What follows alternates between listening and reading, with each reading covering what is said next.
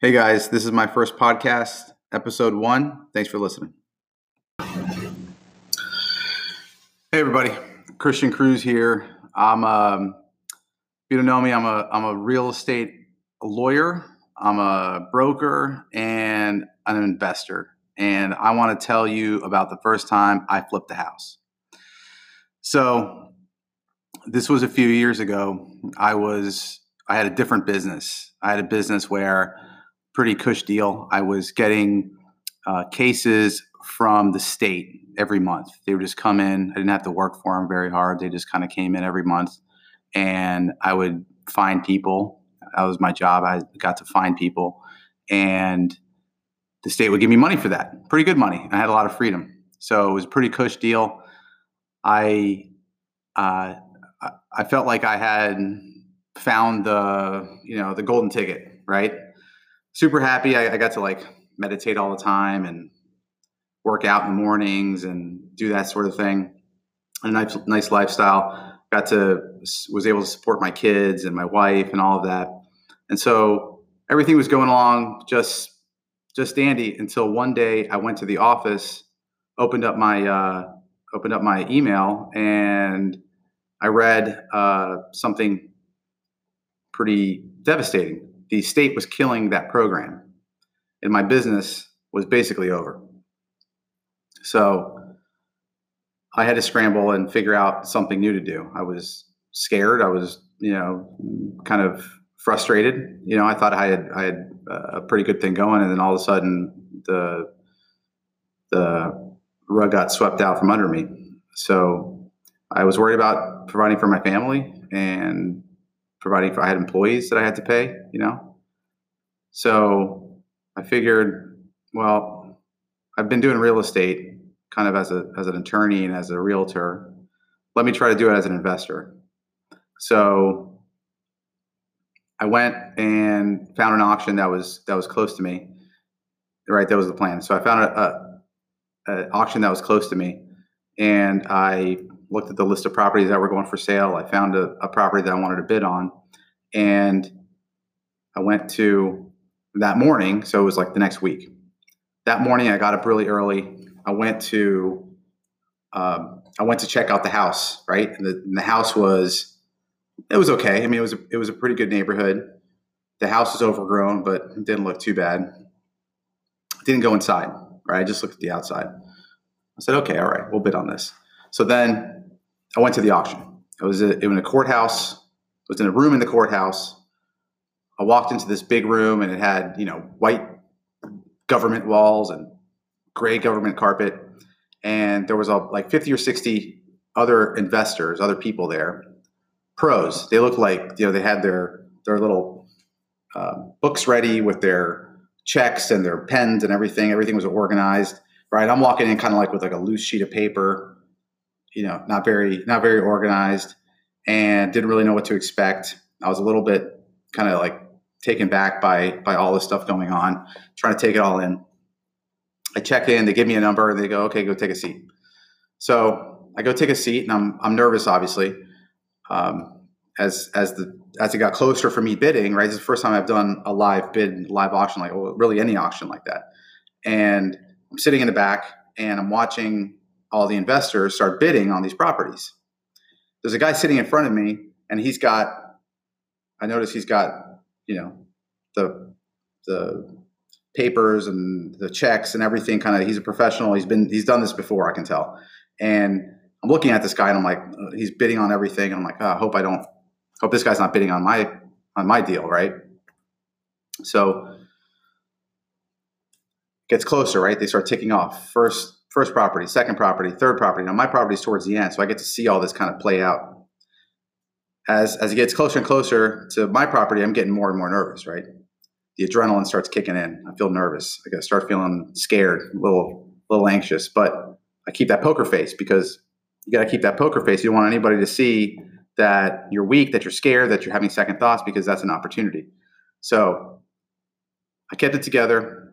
It was our turn. We started bidding, right? We bid. Now, my wife and I decided that we were only going to spend up to $80,000. That was a lot of money for us.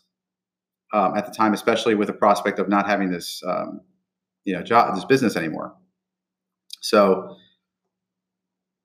it starts getting closer and closer to $80,000, and I realized 80,000 is not going to cut it. So I write my wife and I text her as I'm bidding on this. I text her and I say, we got to go up to 90. And I didn't want to do it without knowing, but so I'm waiting for her text.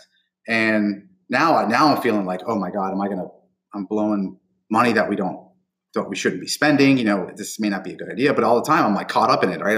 I'm 85, 86, 87, 88. He bids 89, right? And at that moment I get the text, like everything slows down. I get the text back from my wife, do it. Hands up like this. And he looks back at me and he's like, take it. So I said, man, awesome, right? I got my first deal, right? I won. I did it. I feel like I conquered this thing. I beat the competition, feeling great, right? I jump up out of my seat. I go down, I think I ran a little bit, did a little bit of jog down to the clerk. And you have to pay her, and then she gives you the deed. So you pay her, I get the deed, and I'm standing there, and all of a sudden reality sets in. Oh crap. I've got to now deal with this big problem, right? I'm scared. I've never flipped a house. Now I have to get rid of all those bushes and see what's inside. So I'm like, oh man. All right, well, I don't have a choice. Let's go do this. So jump in my car. I go to the house. I go inside, and it's really bad, really bad.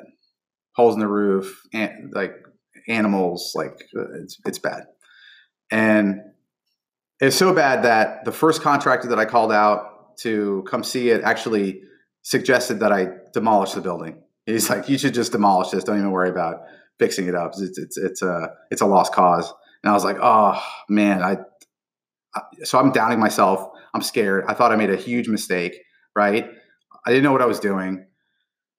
So, but eventually I just worked through it, and I got a guy that fixed up the house and did a great job, and actually came out very beautifully.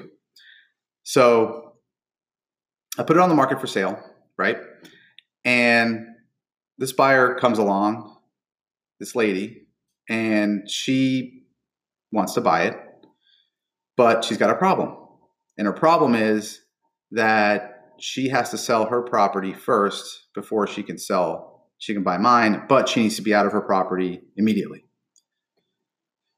So I said, the realtor in me and the lawyer in me thinking, well, just come back when you can close. I don't want to deal with your problem, right? But I'm looking at this and I'm going, well, I like her. Let me talk to her a little bit more about this. So I found out that her other property is actually a nice property that I wanted to buy. So we made a deal where she swapped me the property. She gave me the property, and I let her rent my house for a little while. And then at the end, when she had enough money, she would buy my house.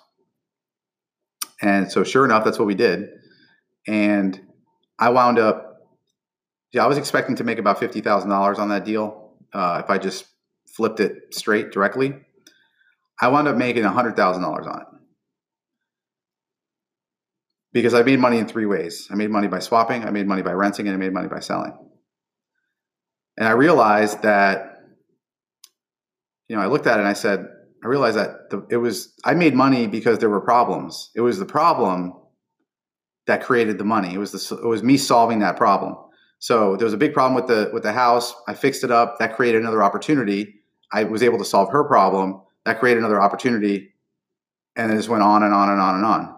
So by constantly addressing problems, I was able to maximize my profit on that house.